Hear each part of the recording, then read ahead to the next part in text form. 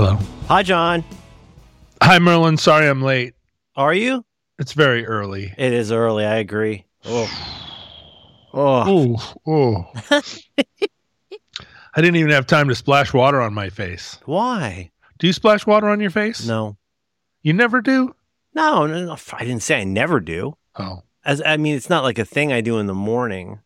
It could be. Sometimes in the afternoon, my face is hot and my neck is hot, and I'll put water on it or a cloth. I'll have a damp cloth like a fancy duchess. Is that so? You know what? Get the my vapors. face and neck never get hot. Please. But when I wake up in the morning, I splash water on my face, like I'm kneeling down in a pond, and I see the reflection of a beautiful Sybil, and then I go splash, splash, splash. Sybil, the person with dissociative disorder, or are you talking about Narcissus? What? No, I'm not Narcissus. Hell no. You're Narcissus. No, you're Narcissus. Thank you. No, I have to splash. I have to splash. I have a ablution. You are not going to get a fight from me on this, my friend. I think, first of all, I think rituals are important. Yeah. And you should do the things that, that give your life a sense of order. Huh? Yeah. Splash, splash. I'm being serious. Splash, splash. I am too. And the thing is, for some reason this morning, didn't get the splash, and I feel I don't know. I feel dry. I have a odd question. Does that? Go on. Well, it's I'm projecting. It's a leading question. Okay. Because I sometimes do you feel like that is a thing in your marriage? Do you ever feel like you're not good at life? Now, here's a little story. No. Now, so my question to you is, it's very early. Leave it, Gibson. Go ahead. Well, you there? Okay, I'm trying to avoid, because this sounds like I'm trying to say something profound. What I'm really trying to say is I do think ritual's important. So is that something where do you look forward to it as hey, the day has started, or is it a push or a pull? Is it more of a I need the splash to get things going, or I have the agency to cause a splash that now tells me that things are in motion? I see what you're saying. Now I don't know if I see what I'm saying. No. I think I need the splash. I like the push versus pull. I think that's a useful way to look at it. That is. There are times in the day when I need a reboot. Oh yeah. And I go get a splash. Used to smoke a cigarette. Used to have a cigarette. Remember? Used to have them multiple times a day. You call it a cigarette break. Time to go outside, have a cigarette, think about life, stand shivering in the cold with the other people that are similarly afflicted. But no, I'll go into the bathroom. Standing on the face of a black cell in the Erie, looking over the edge, I'll get a little sink. I'll get the water running in the sink. I'm not somebody that needs to fill the sink or anything. I'm not insane, but I just put both hands under the water and go splash, splash, up in my face, splash, splash, splash. Yeah, I think I totally get it. I like the splash, splash. And do you like the fact that it's a little bit shocking? Yes. Because your face, you've already stipulated, if memory serves, that your face and neck are never hot. They don't get hot. That's not a problem. In the afternoons, I'm not trying to cool down. But then we live in the north here, so cooling down is not a... You're made of hardier stuff. Well, yeah. It's just less warm, I guess. That's true. And although, you get spiders, yeah. The coldest winter I ever spent was summer in San Francisco.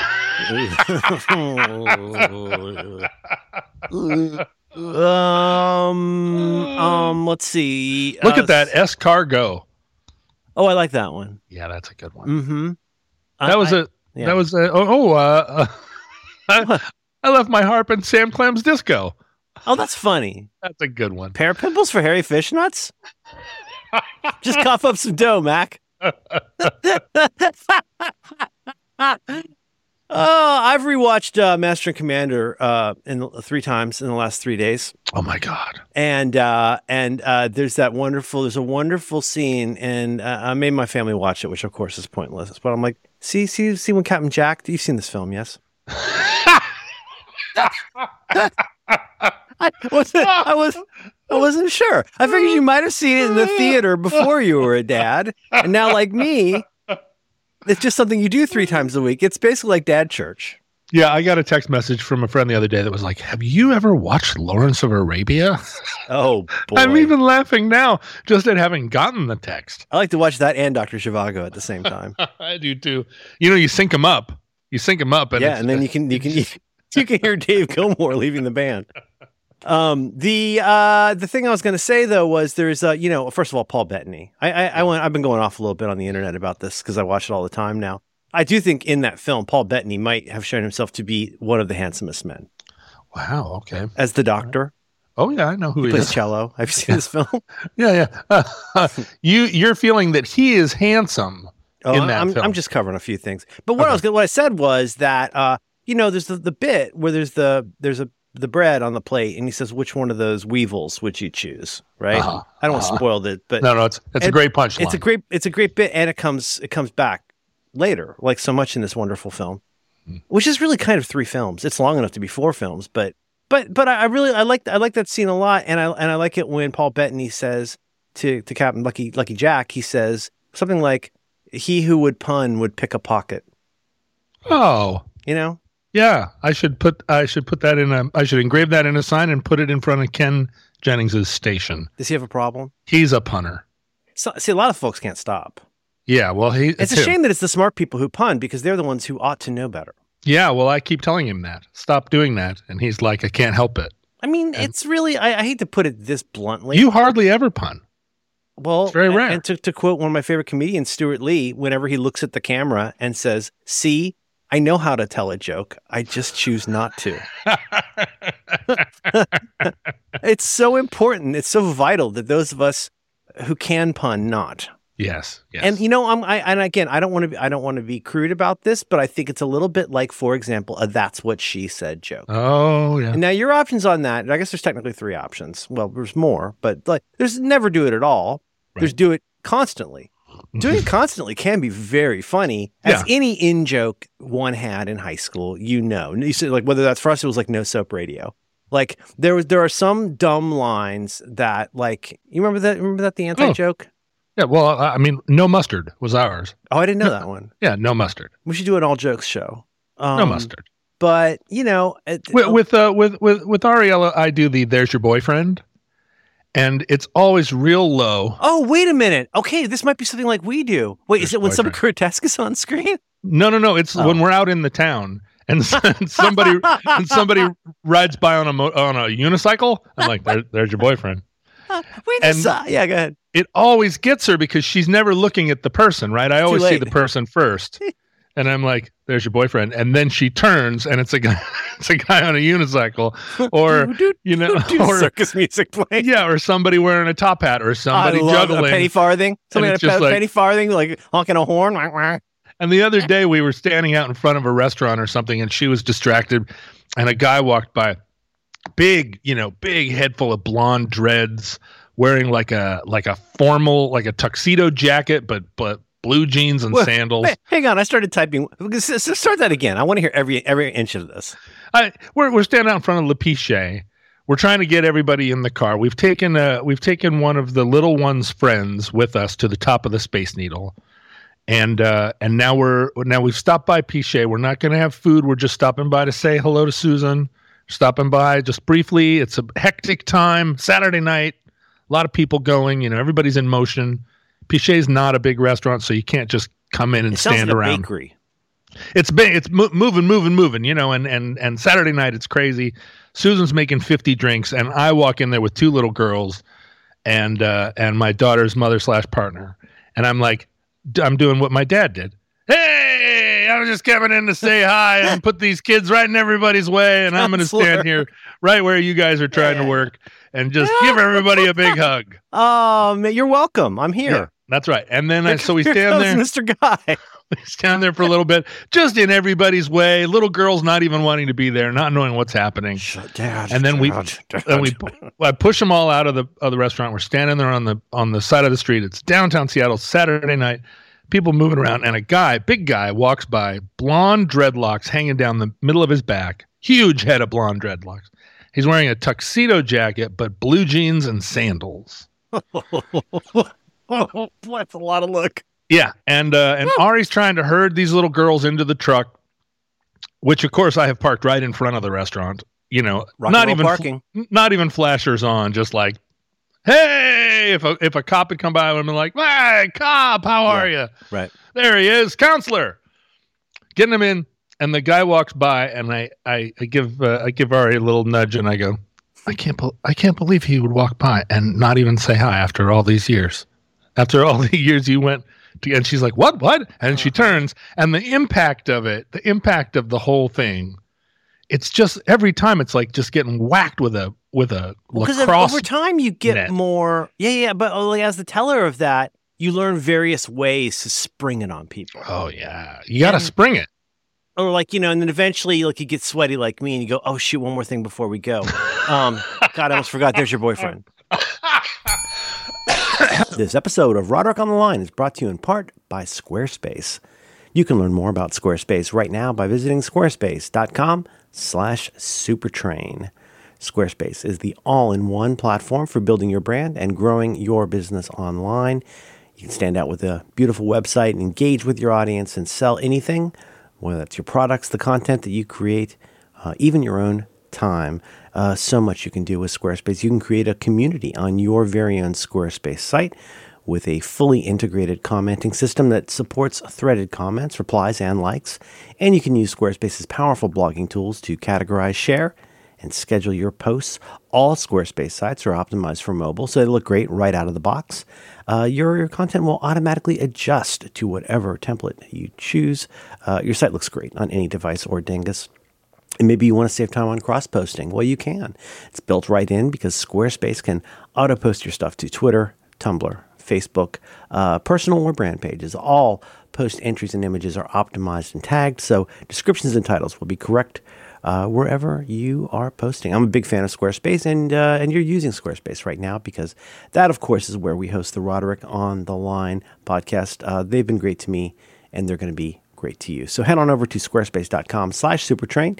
Get yourself a free trial with no credit card required. And when you're ready to launch, use our very special offer code SUPERTRAIN.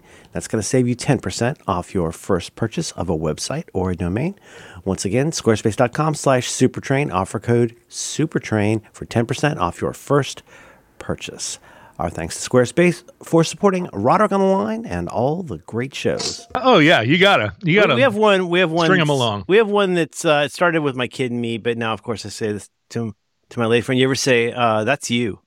Oh, there's you. Yeah, we say. You do that, right? So, like for example, there's this there's fella. I'm sending you an image of a character from a Star Wars movie, one of the prequel movies.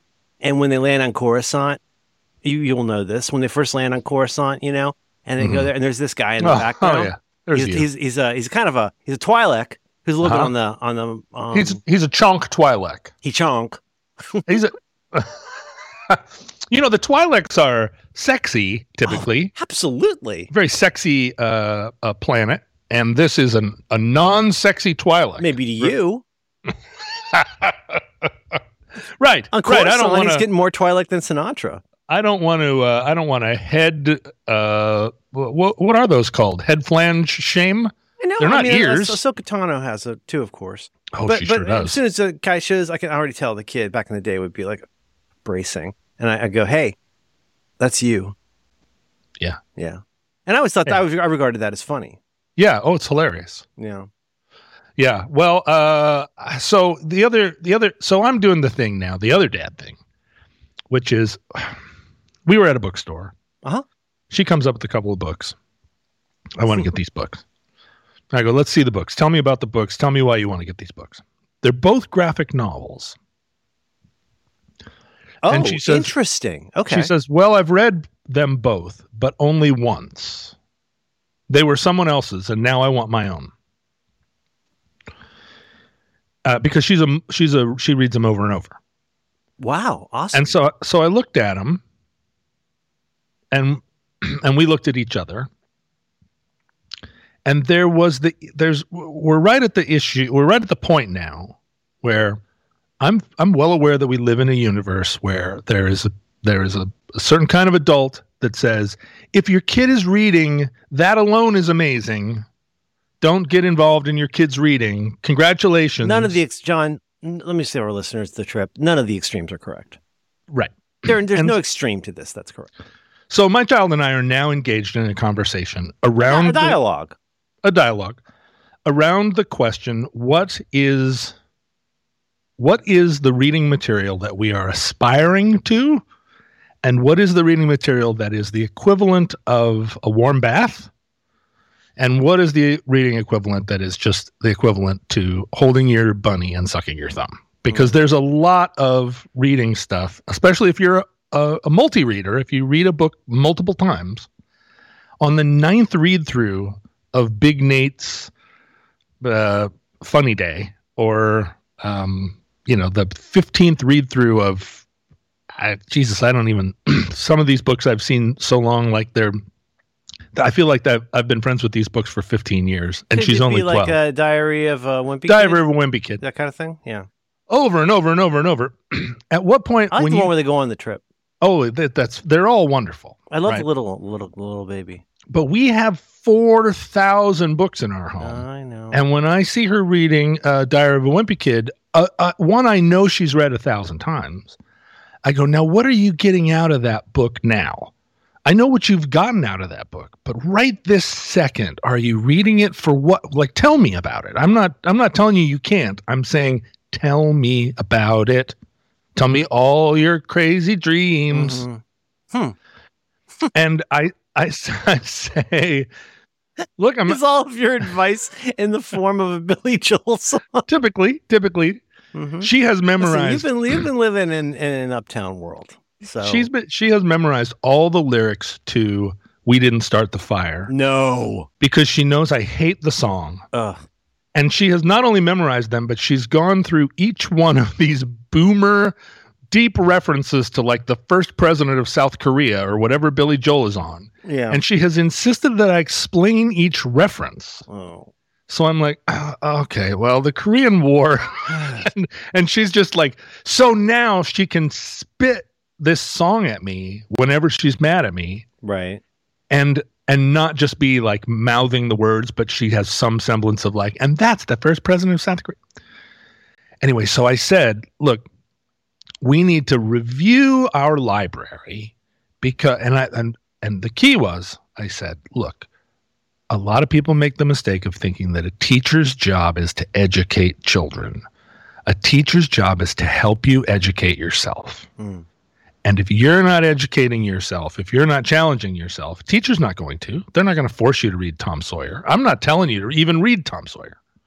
I'm just saying, Big Nate, Wimpy Kid, book number 17, at 12 years old, your mind is starting to blow up. It's hungry for stuff. What are you giving it? What are you feeding it? So the notion of, I understand this is about the question, not about a given piece of advice, but would you like to see her challenging herself a little more with new material? Is that it?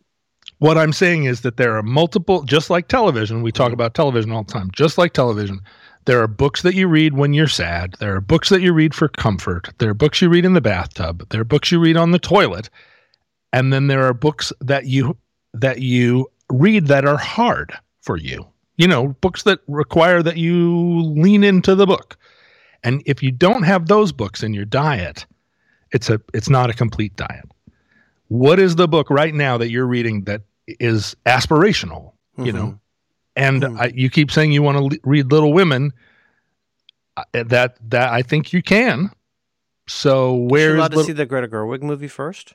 She has seen the movie. That's a very good movie. She wants to read it, right? She wants to read it. She's never read Are You There, God? It's Me, Margaret, because she's right on the edge of wanting it. And books like that were around and accessible, but also felt a little edgy. Yeah, right. What I'm saying is for context, for anybody who's not almost 60, when John and I were younger, there were books that were available. There were books that were super available, and there were books that were around, but it wasn't the kind of thing like your Sunday school teacher wasn't going to encourage you to read.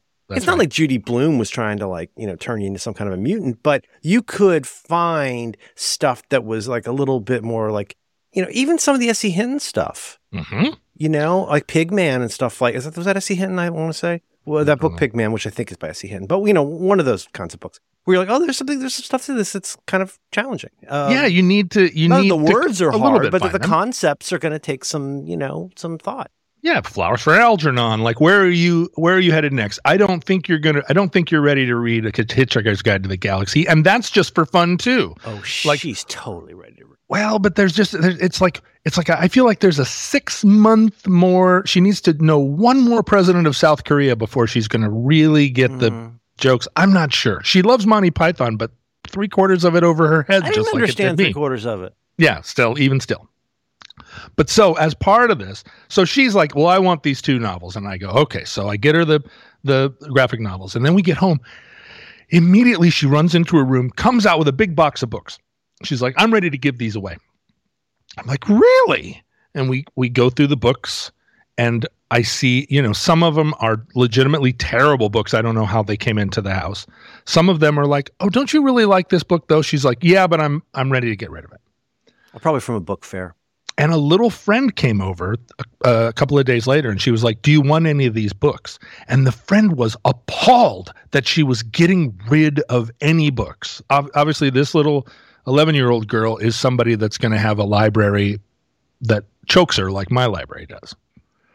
And I was so proud of her. Like, okay, get rid of these books. And she was like, but I'm holding on to the Archies because I feel like Archies have a lot I feel like we could all learn from Archie comics. Mm-hmm. I'm like, it's not wrong. You're not wrong. But so I have this thing with the movies too. Mm-hmm. And she wants to watch the same goddamn movie. She wants to watch and believe me, I understand children today. We didn't get to watch the same goddamn movie, did we, Merlin, now that we're 60? No. People slightly younger than us who had VHS tapes could watch Pinocchio every day. I listened to the same Sesame Street audio cassette. That's true. I had the 45s. I had the Sesame Street 45s. C is for Cookie. Is it? Not the disco one, the original one. The OG, yeah. Abkadefki, Jekyll, Monaco Stewitz's, So I said to her, look, okay, tonight Daddy's going to pick the movie. And she's like, your movies suck. And I'm like, yes, they do. But they're wonderful. And she was like, I did not like this movie. She'd like to watch a 4-hour movie about a boat. She's like, I did. Yeah, that's right. Fitzcarraldo is our movie tonight. No, you gotta sit down and watch the entire Master and the Commander, the whole thing. So I said, what about Master and Commander? And no. Yes. Wait, you let that kid watch? I'm sorry, no offense, but it's just in the logic of Master and Commander before Hitchhiker's Guide, because Hitchhiker's Guide has too many references. Is that it? That's what helped me out for a while. It's references. The joke.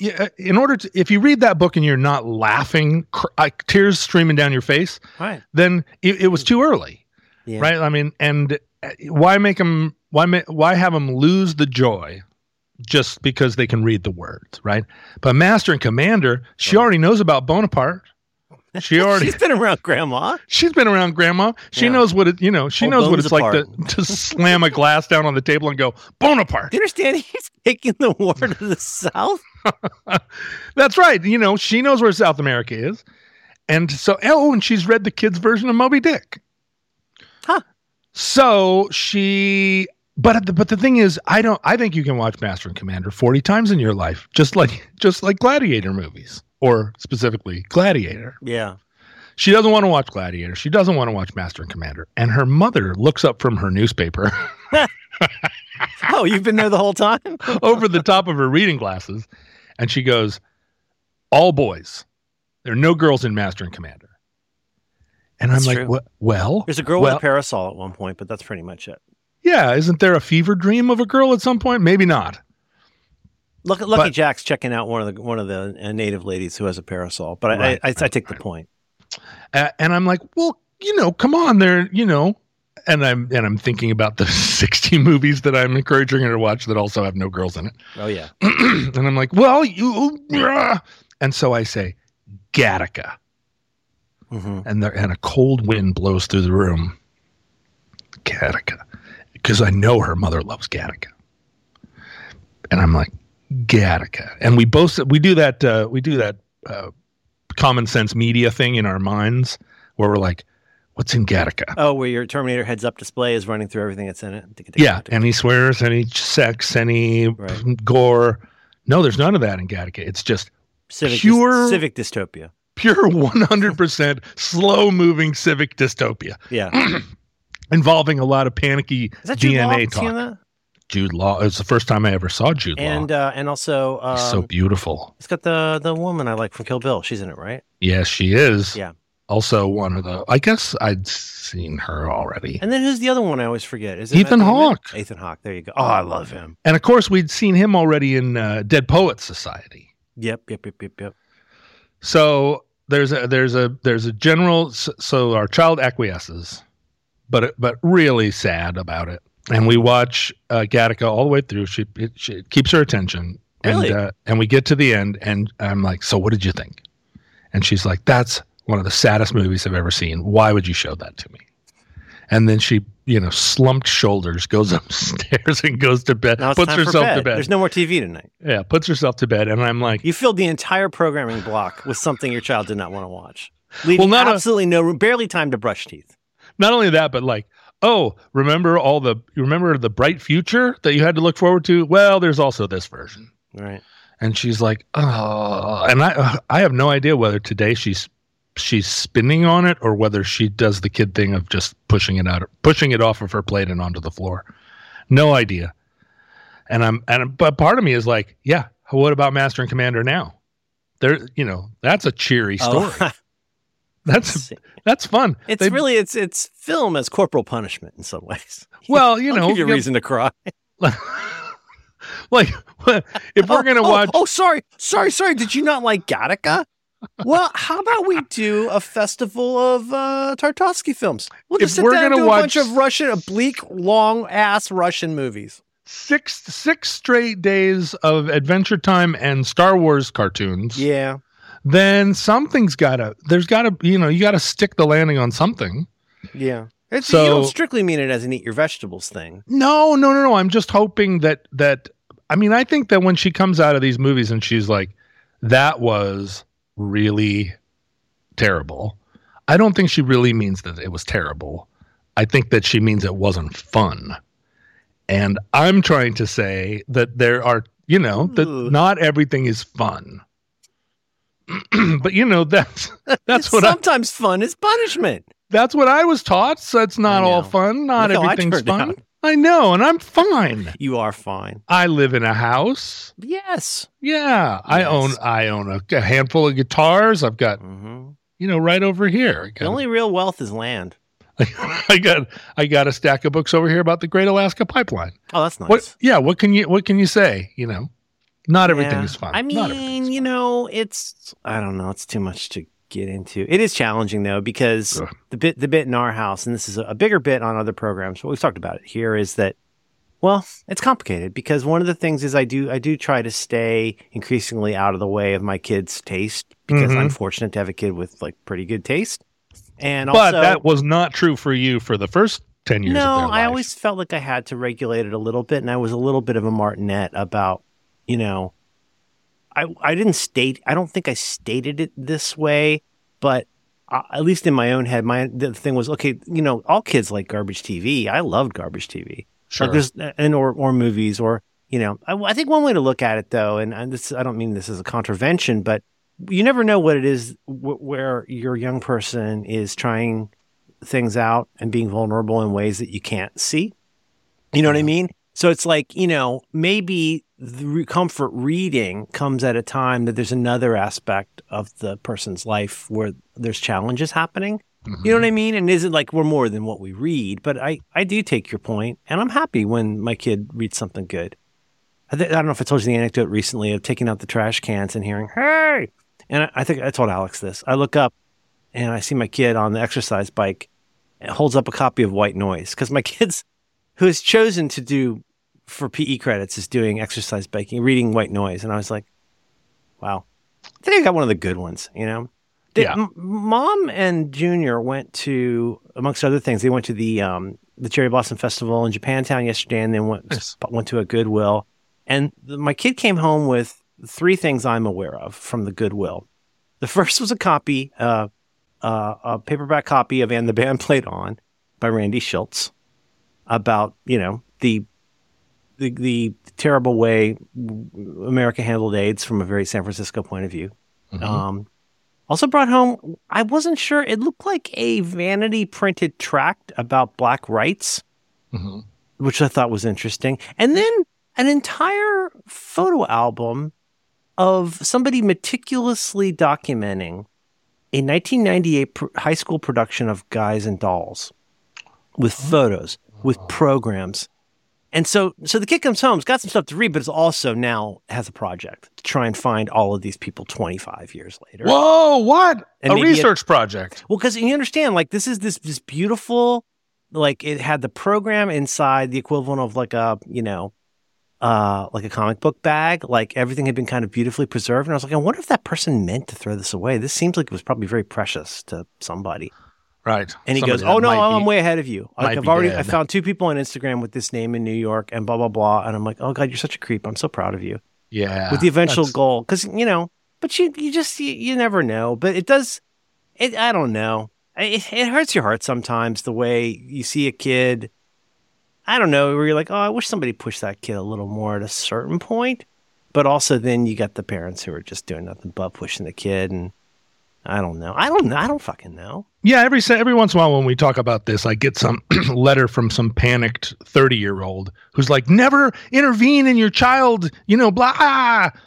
And I know a lot of kids her age that just play video games all day. And she doesn't have unlimited exposure to her. She does not have unlimited exposure to media. She doesn't come in and turn on the TV. She doesn't have an iPad. She's not allowed to sit in front of her computer for hours at a time. Yeah. And all of that is are policies instituted by her mother in order to protect her from social media, the internet. I mean, her mother's in internet security and is maybe a little over. A lot of people who make the technology, are the most conservative about what they want their kids to be exposed to. Yeah, that's 100%. So she lives. My kid's best friend from childhood, whose parents made technology that sent their kid to Waldorf school. Yeah, exactly. Honestly, right? Just to play with wooden toys. Until they ran out of Waldorf. Like she's the last person in our family to actually consume the majority of her media in paper books. Like the last time I read a long, like a actual paper book was a month ago. And I think my mom still does, but our daughter is perfectly content with paper books, but she is starting to agitate for a phone because she does want to text her friends. Right. And her mother is like, yeah, I know you want to text your friends. And that way lies ruin. And I'm like, oh, I'm not going to intervene there, right? I'm not going to get in between those two about it. But for me, like, if we're going to watch 1 hour of television a night, for it to be, for it always to be geared to a 10-year-old is not, I mean, at that point, I'm suffering. But also, right. like, that's not how we watch TV. I wasn't allowed to sit in front of the TV all day. There's also only so much TV if you chose to consume, like, there's only so much. Again, back to the original, like 3 to 5 channels. Well, and also at 8 p.m., stuff started to break toward adults. If you were still watching TV at 8. 9 especially. There was 8 o'clock. 7 to 9 was they call it, I think, the family hour. Or whatever. Remember, and then at 9 is where you might, especially in the later 70s, you might start seeing more like, oh God, the time I accidentally watched the Helter Skelter, it's very upsetting to me as a 11-year-old. But no, it's difficult. It's multivariate, and you're always trying to hit a moving target. I mean, not kill a child, but our role in all this is constantly changing. But think about what we watched in 1980. I mean, I tried to show her 8 is Enough. Like, oh, here's a television show that I liked when I was about your age. Let's watch 8 is Enough. It's garbage. And the first episode of 8 is Enough, or the pilot program, which incidentally stars Mark Hamill in a supporting role, pre Star Wars. The first episode, like, one of the kids is on drugs, one of the kids is having premarital sex, one of the kids is threatening suicide. And she's like, what are you showing me? And I'm like, this was what we watched as kids. I couldn't believe it, right? I couldn't believe how much. And at the time it was like, oh, this is, edgy television, cutting edge, that we're going to talk about the real stuff. Relevant. Yeah. But as social issues. Social issues. As a 10-year-old, this was like considered family TV. And I watched all these terrible movies, terrible by conventional standards. Like, how many of the jokes did you get when you watched Airplane? You were how old? 12? I mean, more than I should have because my family liked the movie Airplane. Yes. And so I got those jokes. But no, I mean, a lot of it went straight over my head in terms of the, like, I got that was a joke about this guy being gay.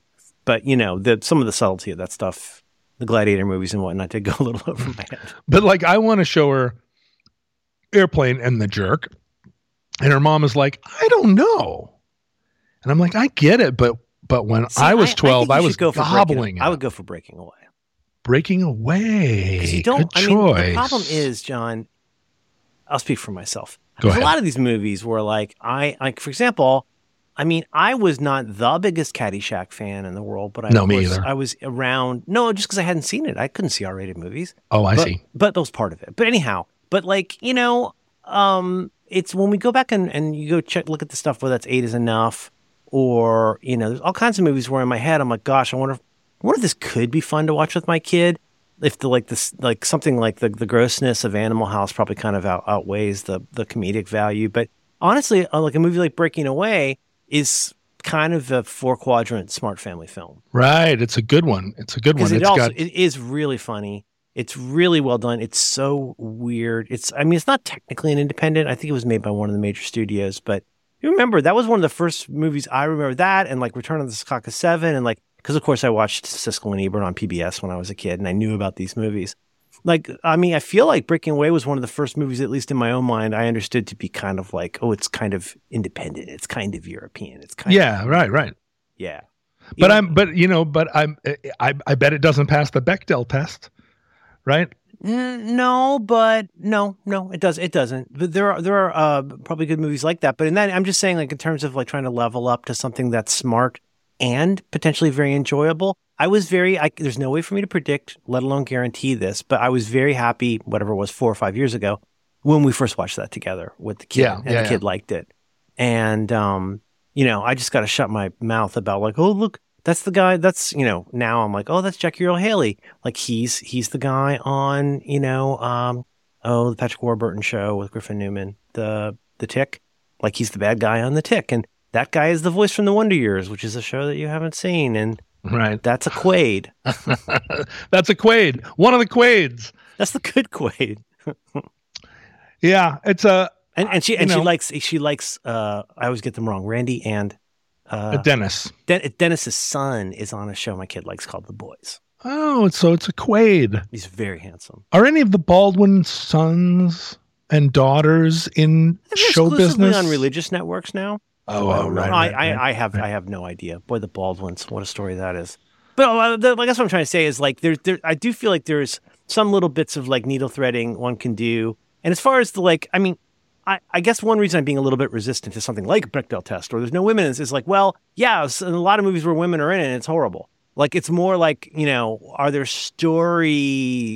the stories telling us about the world rather than what's the body count on, boys versus girls? Oh, well, that's the thing about the Bechdel test. There's a reason it is. And it's because up until very recently, if women were in a movie, they were talking about a dude. Yeah, no movie passed the Bechdel test. And I'm not somebody that's going to retroactively apply the Bechdel test to every film. I'm trying to respond to what I perceive to be Ari's understandable sensibilities about saying like, well, representation matters and getting people out in front. No, I don't think that's what she's saying. I think she's saying, we're going to be bored. I thought she said it was a sausage party. Well, she is, but what she's saying is we're going to be bored by what, because she says this type of thing all the time. That's a boy movie. Yeah. And I'm like, it's not a boy movie. It's a history movie. And she's like, it's a history movie for boys. And I'm like, and she's like, no. And she's speaking now just from her own aesthetic. When she went to see Master and Commander, she was like, this is like playing with G.I. Joes. This is like... And back then you couldn't even tap on the button to see how much longer it is and go like, oh my God, we're only a third of the way. It feels like this has got to be almost over. Sweetheart, they haven't even rounded the horn. They haven't even gone to Galapagos yet. But she does definitely throw that on me sometimes she's that's a movie for boys. And I'm like, wool, no. And she's like, yes. And I'm like, wool. But, how can you say that Gladiator isn't a movie for boys? Kind of. Sort 300, those kinds of things. I mean, 300 for sure. I'm not in any hurry to show that movie to anybody. I have a funny angle on this that's coming in, from a pretty wild angle, which is something I've started thinking about that, I don't know, I guess I realized this really, really slowly. And setting aside for a moment that everybody has different tastes, everybody has different sensibilities, and everybody has different moods. Whenever we try to say fuck all about the world, I mean, haven't we learned by now that everybody's different and you really can't say stuff about youth and all that kind of stuff? But setting that aside for just a minute, I think I realized something that's worth being aware of, which is there's never any guarantees. Oh, you liked him in this movie, so you'll like him in that movie. Or, oh, you like this book that I perceive as being similar. None of that stuff is reliable. But one of the things that I think is interesting is, okay, so for example, I'm trying to think of a really good example of this, but you've read books where there's books that are hard to follow, but you do get the feeling like, oh, there's something here I'm supposed to follow and I'm not following. Or obviously there's movies like that. If anybody can explain the plot of The Big Sleep to me, well, good luck. I still love The Big Sleep. It's one of the great movies. It's just a delight to watch, but it doesn't make a ton of sense. Like a lot of mysteries from the Dashiell Hammett era. But anyway, don't email me. But okay, so what I'm trying to get at is this. I'm confused right now as I read this, or I'm confused right now as I watch this. Is it because if you're my kid, what I came to realize, the breakthrough was my kid's assumption is that if he's watching something and doesn't understand what's happening right now, it's because he missed something and now it's too late or whatever. Do you know what I mean? Like when you're reading something, what I'm trying to get at is one nice thing about being exposed to a lot of texts is, well, just in general, you do get a better sense of patience about, well, maybe I'm not supposed to know what's going on yet. Maybe part of the story is that little bits of this are revealed at a time. And it's not linear, not a classic linear story that hews to one of the 37 situations or whatever. You know what I mean? Yeah. I think that's one thing that's difficult, though, is like if the kid, there have been times now, and I'm not saying this helps, but on more than one occasion, this is a line I learned from my ex-wife. You're watching the same movie I am. You sit down and somebody's confused 2 minutes in. They go, I don't understand what's happening in this movie. And you go, you know what, honey? You're watching the same movie that I am. This movie just started. There's nothing to be confused about except what you see on the screen. A good example. Here's a good example. I think a slightly underrated movie, Cabin in the Woods. Not appropriate for your kid. I love Cabin in the Woods. But it's very, given how that movie starts inside of some kind of a government facility with the guy from 6 Feet Under and the guy from The West Wing. And you're like, wait, what's going on? What does this have to do with Chris Hemsworth going to a cabin in the woods? But you know what I mean? And then over time, it sort of reveals itself. Yeah. Right. And so I feel like if I wanted to turn this into some kind of pro-grit opinion piece for The Atlantic, I would say, and I would say something like, it's nice to develop a tolerance for ambiguity. Is it ambiguity in my understanding of this narrative? Is it ambiguity in my understanding of these relationships? Right. And that's the thing. And I think when you pick up a book, I will occasionally just go and reread a couple chapters of a book that I really like. Like I recently reread the beginning of Confederacy of Dunces again, which unsurprisingly is one of my favorite novels. And it's just delightful to me. So comforting that I'm loving this TV show Dave, who I've been describing the show Dave to people as having a cast that's almost like something out of Confederacy of Dunces, which is exactly as delightful. You know what I'm saying though? So I guess that at length, what I'm trying to just say is on the one hand, I get it. You want to have comfort food. You want the thing where you aren't ambiguous about what's happening. You understand that Draco Malfoy is the bad guy. Part of the genius of those goddamn books is just the way that it's a twist on a school year every year. And but you've got the pattern. So when that starts breaking in the last books, it's a big deal.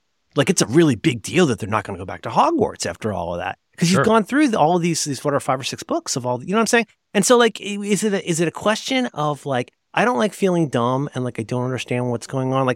Because that is a muscle that does, and I'm not counseling anything except for a fact. The fact that I'm counseling is that as you develop more comfort or tolerance for ambiguity, that's going to make something eventually Tristram Shandy, Ulysses, maybe even 100 Years of Solitude if you're basic. There's a lot of books that are going to reveal themselves with much more delight.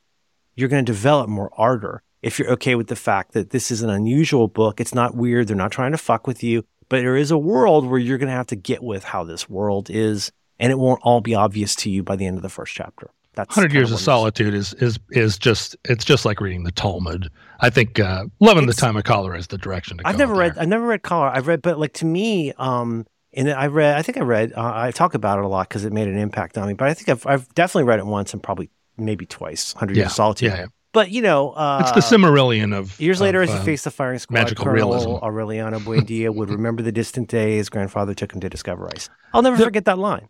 Marlo came in the other day with a graphic novel and it was a Star Wars based one, and she said Marvel ones. Exactly. It was, and she I said heard that Dark Vader series is really good. She said, I don't like this, and I said, tell me why. And she said, well, I don't like the illustrations. I don't think that they look like the characters, but also cartoony. I don't understand what's going on here. Why is this comic book made? And I said, what's the publication date? And so she goes to the title page and she says, oh boy. She says 1992. And I said, okay, so this comic book came at a moment. Marvel was huge. But up until a certain point, Batman had become corny. And she was like, Batman? And I was like, yeah, Batman had become jokey. And part of the effect... Campy. It had become as campy as the TV show in some ways, right? And I said, part of the reason that campy Batman worked is that Batman was dark. And so to make Batman campy and goofy was effective at a certain point. And everybody laughed. And because I get what you're saying. Initially, you're playing against type. Yes. But it's not like this is going to define the tone of this character for 50 years. Right. Batman was not supposed to be funny in the beginning, and then making him funny in the 60s was its own version of kind of edgy. But then Batman, very, very hip. I mean, that was considered that was the year I was born, and that was considered a pretty goddamn hip show to watch. Oh, sure. I believe ABC Friday nights or whatever. And only hip because but that's Frank Gorshin. That's the guy who does all the impressions. He's the Riddler. Flipping the script. But by the late 80s, Batman's corniness had kind of been accepted by everybody. And then a comic book came out called The Dark Knight. And Batman was returned to a darkness and an edginess. And all the worse for wear. That was scary, right? It was scary to everybody. And part of that was that all the Batman comic book readers that had been reading Batman when they were 10, they were all 22 now. And she's just like, And I'm like, so they wanted their comic books to follow them into adulthood. And that began a new whole universe. And this is before the first Star Wars movies, or the prequel Star Wars movies came out. And she knows that whole story. And she's like, And I said, all of these things were a transition of comic books from being for kids to being for grownups. And this Star Wars comic was an attempt to do that to Star Wars before the prequels came around and reinvented Star Wars, hopefully for grownups, but also for new kids. And that was a failure. And she's like, right. And I'm like, so this was an attempt of 25 to appeal to 25-year-olds who had loved Star Wars when they were 12 by making it edgy. Mm-hmm. And she looked at me and she was like, are they going to do that to Harry Potter? And I said, what do you mean? And she said, when I'm 22, I'm going to be a dark Harry Potter. She's seen the last two movies. Well, and I said, you mean darker than, and she said, oh, no. It got dark, but I'm talking about Harry as a grown wizard living in some, she didn't say dystopian, but like living in some dark wizard. Like a Back to the Future 2 world. Well, he's 25 and he's fighting against the dark side. Right. And is Harry going to, because those last movies, he actually traipsed across a couple of lines. She's like, is this going to happen in my future too, where dark Hogwarts, or it's no longer kids movie. It's now like some kind of edgy adult full of sex and violence, but starring those characters. Right. And I was like, sweetheart, I have zero idea whether, but that sure seems like something that they'll try and do, doesn't it? And she was like, yes. Yeah. And with the implication being that that's for people who are now 30 or 35. That what happens is you bond with the commodity, or you bond with the characters. Well, with the Han Solos. I want more Han Solo, but I want Han Solo I would enjoy when I'm 35. Right. I want Dark Solo. I want to be told. I want to be given I've seen that documentary. I want to be given the hard take, but I want it to be in the form of these characters that I know and love. And that defined the comic book industry for the next 30 plus years, and we're kind of still there, right? Mm-hmm. A lot of those Marvel movies you can watch when you're 10, and I guess they're made to be watched when you're 10, but you can also watch them when you're 40, and there's enough there for you. And a lot of it is nostalgia, or a lot of it is like reading Big Nate over and over, but they keep coming out, right? Mm-hmm. So it's like if they were writing Diary of a Wimpy Kid, except starring Chris Pratt or Christopher Walken, Diary of a Wimpy Kid, starring Christopher Walken as the Wimpy Kid. Age 80. My brother has been bullying me in the back of the car. What's the little one's name? Is it Ike or Nate or what's his name? Who's the little one? Who's the baby? His name. Horace. Really cute. Yeah. Hernando. I feel bad for the dad on that trip. They have a lot of problems on their automobile trip. I think it's called something like The Wimpy Kid Takes a Trip or something.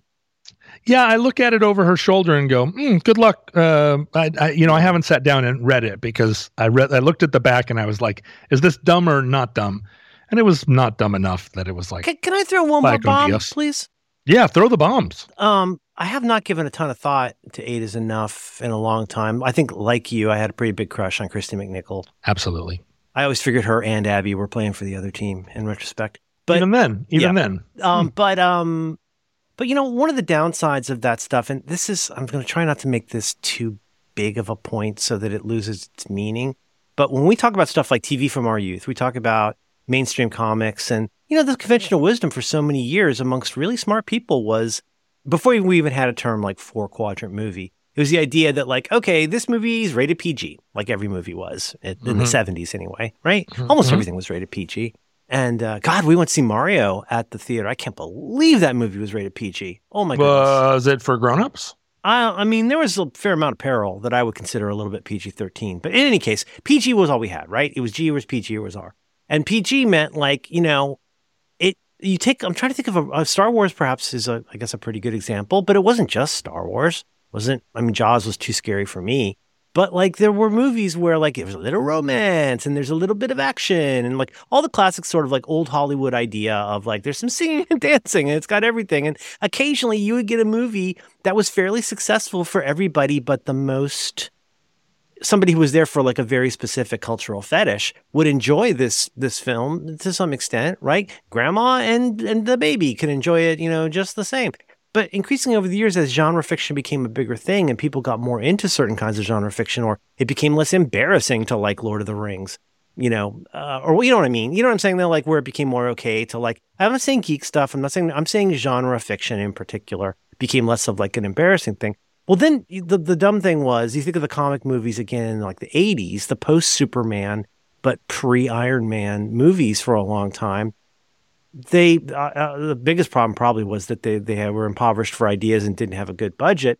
But also you end up disappointing everybody because you're trying to do too much with too little. And because it was in some cases the 70s and 80s, there had to be boobs and everything. There had to be some violence, some kind of like, depraved violence in almost every movie. And you end up making everybody sad or bummed or disappointed.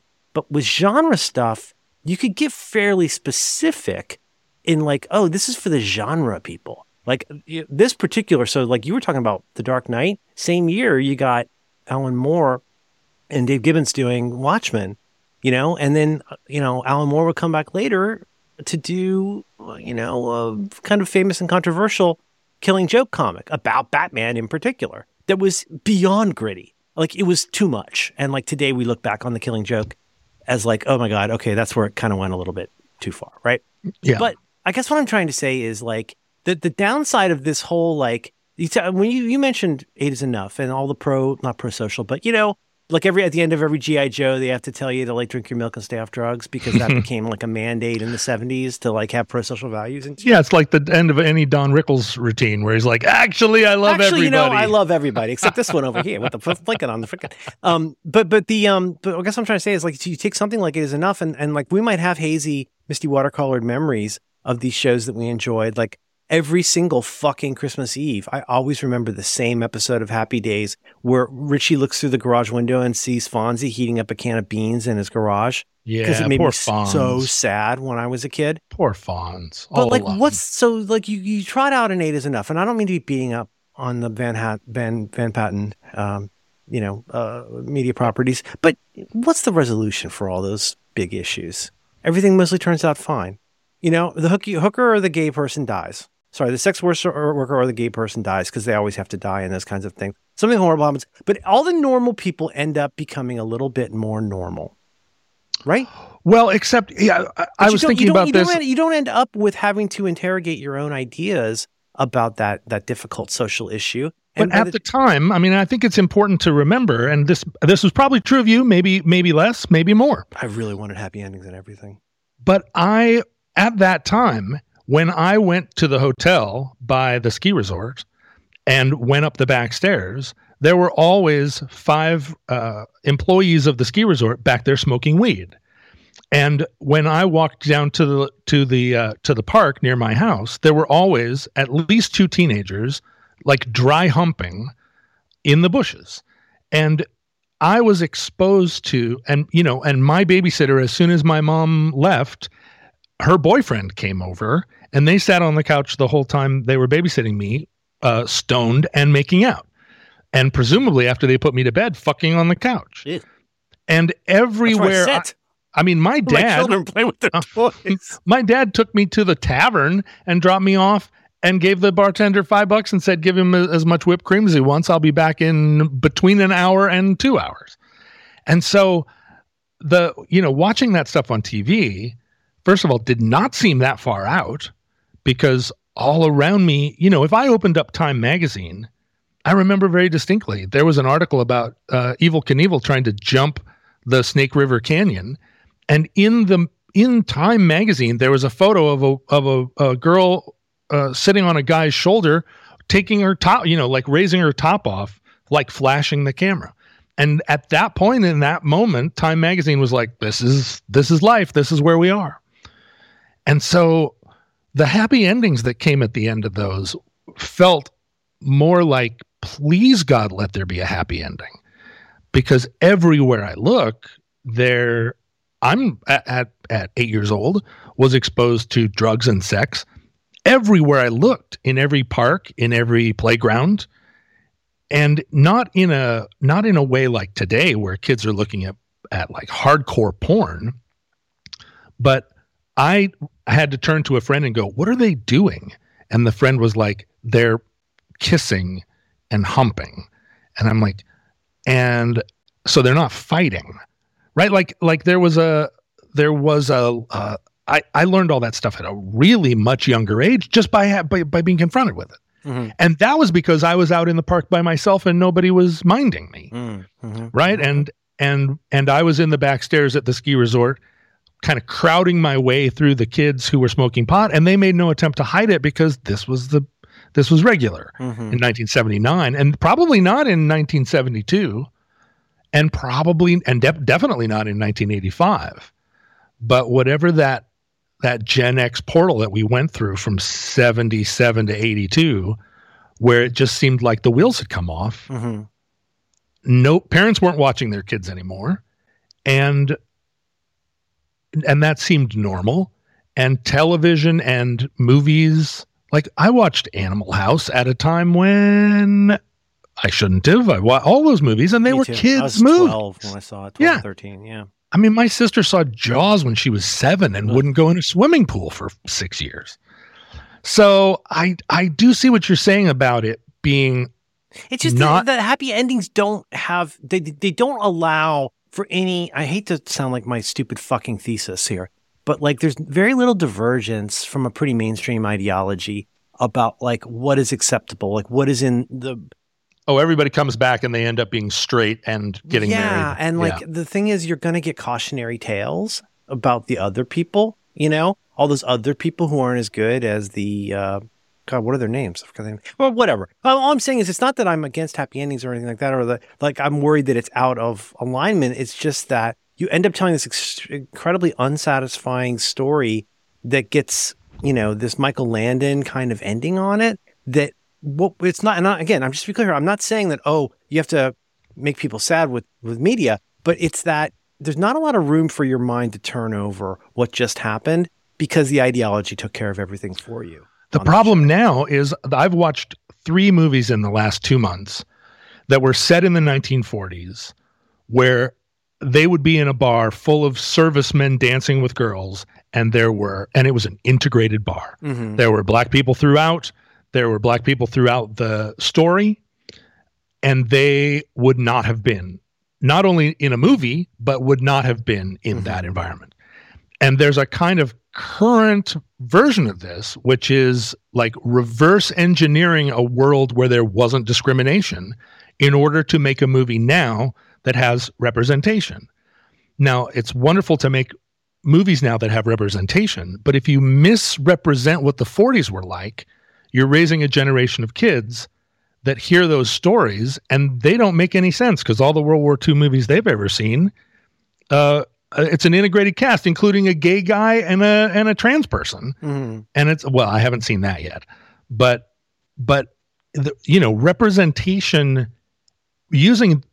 deciding that all media has to have representation to the degree that you're making a World War I movie where the American troops are integrated is a version of that same happy ending story where it's like, well, we don't want kids to have to confront that, and we can't tell the story without representation in modern media, and so we're just going to tell the story as though we're just going to appeal to both camps. I can see that's tricky, yeah.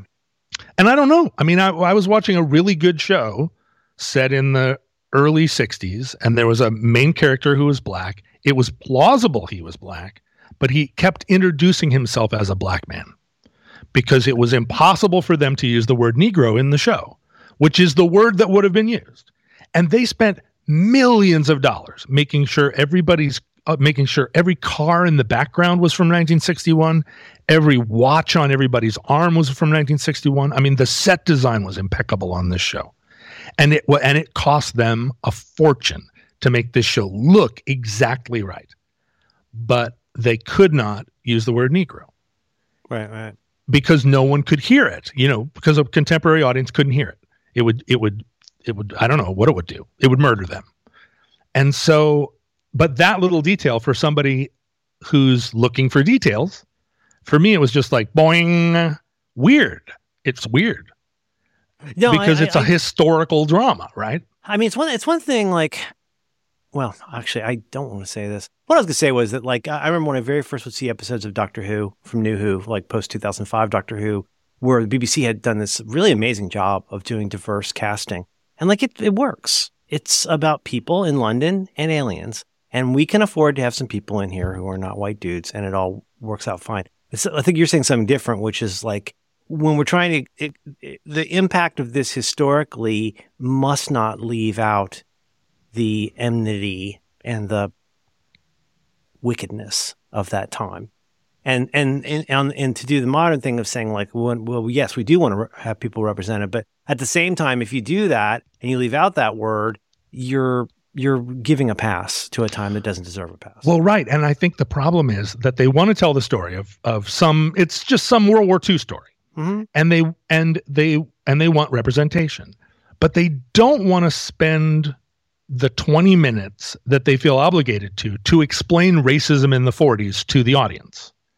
And they don't have the respect for the audience to feel like, okay, the audience understands there was racism in the 40s and understands what that means about the story we're trying to tell. And so it's a form of dumbing it down.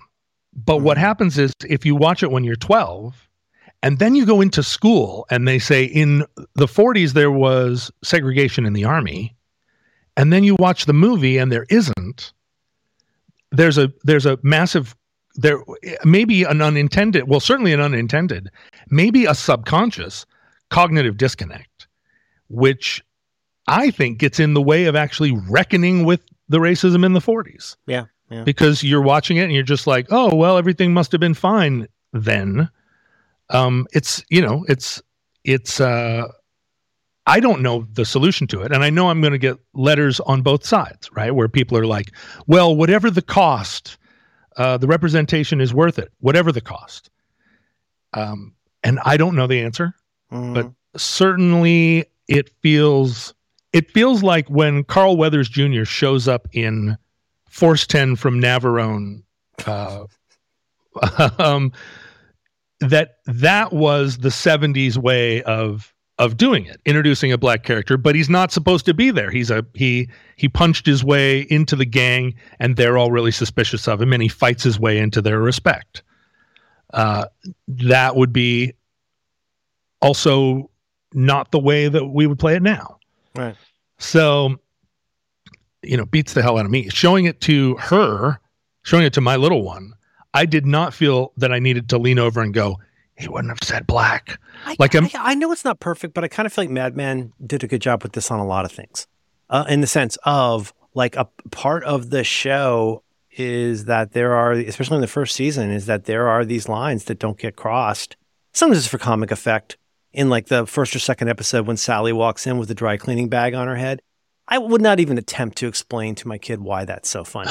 It's just that you and I grew up after a lot of kids had reportedly died from cribs being lined with dry cleaner bags. And our whole life, like, it was one of those things, like, you got to wait half an hour to go swimming after you eat, and never touch a dry cleaning bag. But the stuff, like, think about the way in Mad Men, I think it's in the first season, where they have to deal with the woman whose family owns basically the Jewish department store.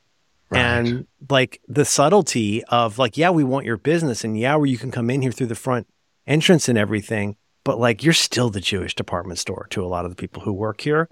But like that to me is, because that is more fraught, that is more ambiguous, that is more sort of, it produces anxiety for me to watch people have to, like, deal with each other in that way that is not very particularly well lubricated.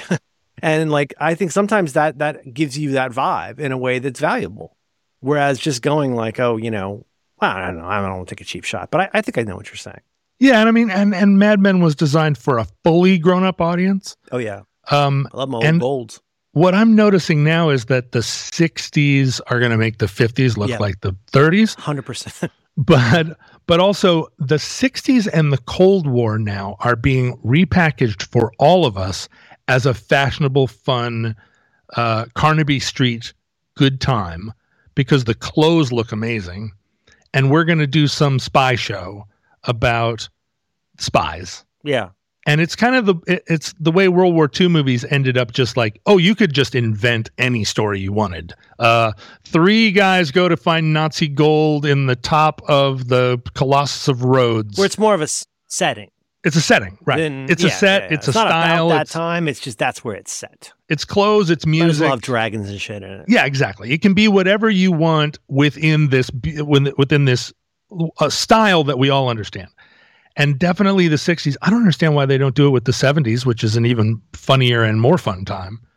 But what I'm noticing watching the shows is that they are absolutely minimizing and comicalizing the Cold War in a way that none of the movies from the time did. We all understood watching those movies that the fate of the world hung in the balance of whether that guy's umbrella functioned or not. Don't play that for laughs. It really fucked me up. Right. Like all those spy movies where it's like, oh, well, this guy's sitting in a restaurant and he's going to touch the tip of his glasses and you're going to say the word sugarcane, and that is going to keep us all safe. And now doing it as like a the Kingsmen style, like lol, it's all just a fashion show. We should all go back and my watch keeps ringing. I'm so sorry. We should all go back and rewatch Tinker Tailor Soldier Spy. I know. Well, no, and watch the Alec Guinness. That's what I'm saying. Rack up the Guinness version. Put it up. The Guinness version. I don't even know if you can stream it. Oh, I stole it. No, I stole it. I got it if you want it. It's like 9 straight hours of Alec Guinness sitting and staring at his own reflection. Just a lot of guys talking glasses. about being secret agents, and it's really, really long. But if you're ready to put your legs up, let's say you've watched Master and Commander 4 times in the last week. You're ready for a little treat. Time to eat your vegetables. Sit down and watch Tinker Tailor Soldier Spy. Yeah, to watch the miniseries, the British miniseries. The movie looks good too. I finally got the movie because I was enjoying the miniseries. But the movie's good, except there's no suspense because you know who the bad guy is. You always know. Yeah, it's all jokes and laughs. Oh, Cold War, ha ha ha. But in the miniseries, it's each one of those boring guys gets his boring 6 hours. It's like the call's coming from inside the bureau. Did you watch the other one that guy's in that Sirius Black is in? Have you watched the one on Apple TV Plus? Yes, Slow Horses. The Slow Horses. It's pretty. I like it a lot. I do too. I like that a lot. He's such a sleaze. I want to leave and edit this and put it up. Let me ask you this: do you think you might consider showing your kid Breaking Away, the movie? I think Breaking Away, the movie, is now gone to very close to the top of the list of movies to watch. Yeah, remember? I mean, right after Godfather and Godfather 2, I'm going to, Breaking Away. Not like people say. He got stepped over. Not like, I thought you meant not like you say. No, not like you say. Uh-huh. You don't talk like a man like Mo Green like that.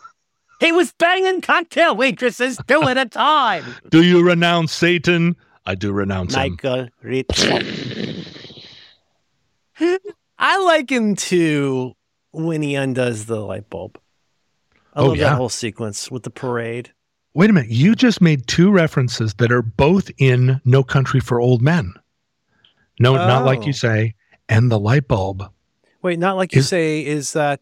Is that the most you've ever bet on a? No. At the very end, when he shows up at her house and says, "I'm going to flip a coin," and she says, "No, I'm not going to play your game." Whoa. And he says, "Your husband made a choice. That's why I'm here. And now you're going to die because I offered him that you live, and he chose no." And she says, "No, not like you say." Not like you say. Huh. Yeah. She's too young to watch that too. I think probably, you could maybe get some kind of like Christian DVD version that's like 40 minutes long, but I'd wait a little longer. Without all the headshots. Yeah. Mm-hmm. Yeah. Yeah. Other kind of headshot. Breaking Away. Is there another movie? Are there any other movies like that we're thinking about? Certainly not Meatballs. Oh, that's got Chris Makepeace in it, if memory serves. Yeah, but there's a lot of. Oh, there's a lot of of camp hijinks, as we used to call it. Yeah. What about Up the Academy? What about Mad Magazine's Up the Academy? Have you thought about that? I don't think so. Remember the very end when you see Alfred E. Newman and it's really upsetting? Oh wait, what about Police Academy? It's all full of bad jokes, right? There's so many police academies. You could totally do that. They go to Russia, if memory serves, at one point. Well, Spies Like Us. Oh, her mom insisted she watch Three Amigos, and she and I both sat there with our eyes rolling in our heads like, why are we watching this? And her mom's laughing. Oh, this was one of the great movies. See, I can't even tell you how often I've I mean, Caddyshack is still very funny at parts, but that's that kind of movie. With all respect to Ari, where you go, oh, this is still, Anything with Chevy Chase past Fletch is, I don't think it. And I'm not even sure if Fletch holds up. You shut your fucking whore mouth. You are going to go this afternoon. You're going to hang up your goddamn computer and go watch Fletch all the way through. Dr. Rosen? Is that Dr. Rosen? Maybe the head of Alfredo Garcia. All right.